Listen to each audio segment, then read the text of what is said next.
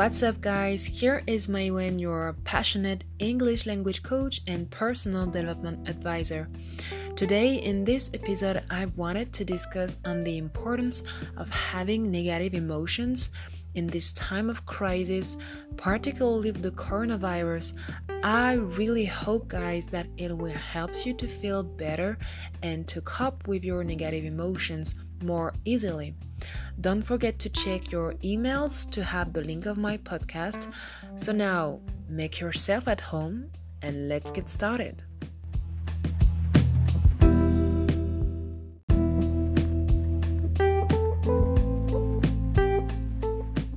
Sadness, anger, grief, anxiety, aggressivity. Who never feel those emotions? Those are natural emotions that we all face during our lifetime. But who never judged a sister who was crying because of a breakup? Or a friend who is always complaining? Or even a grandma who is grieving the loss of her cat? We all judge those emotions, labeling them as bad emotions.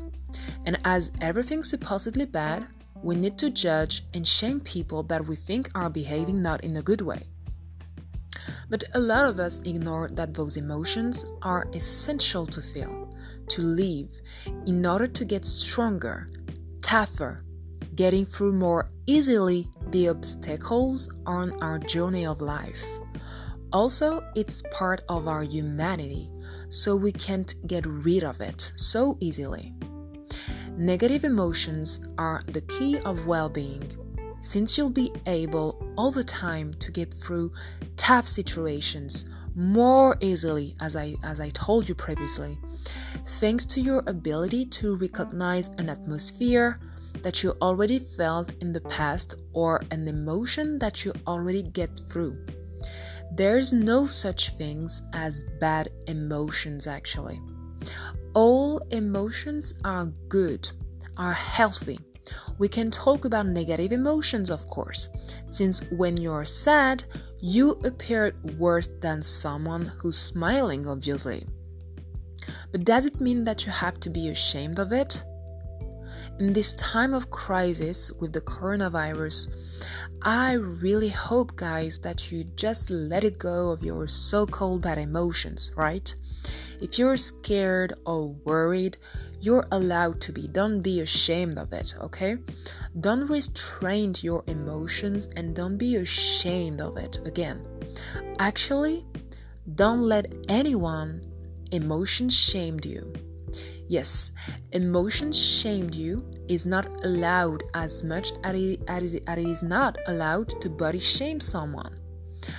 You'll probably tell me that I'm crazy because the purpose of my job as a personal development advisor is to help people to get better. But to grow and develop yourself, you need first to know you. And to know you, it is necessary to get through all kinds of emotions in order to purge yourself, but also to be more happier and relaxed in your own mind and body. So embrace your negative emotions. Why do you think people need vacation? Because they are craving for a way out for their emotions that they hold for so many time. Don't live like that, please. Do yourself a favor and cultivate both positive and negative emotions as often as needed. Express yourself, whether it is through positive or negative emotions.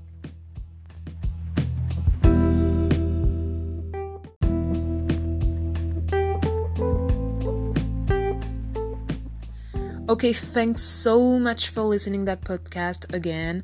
Don't forget to share it. Also, here is your homework of the week. So I want you to share the last emotion that you had to get through recently. Explain me why and how, and I'm waiting for your reply by email, alright? So speak soon, guys. It was Maywen, your English language coach and your personal development advisor.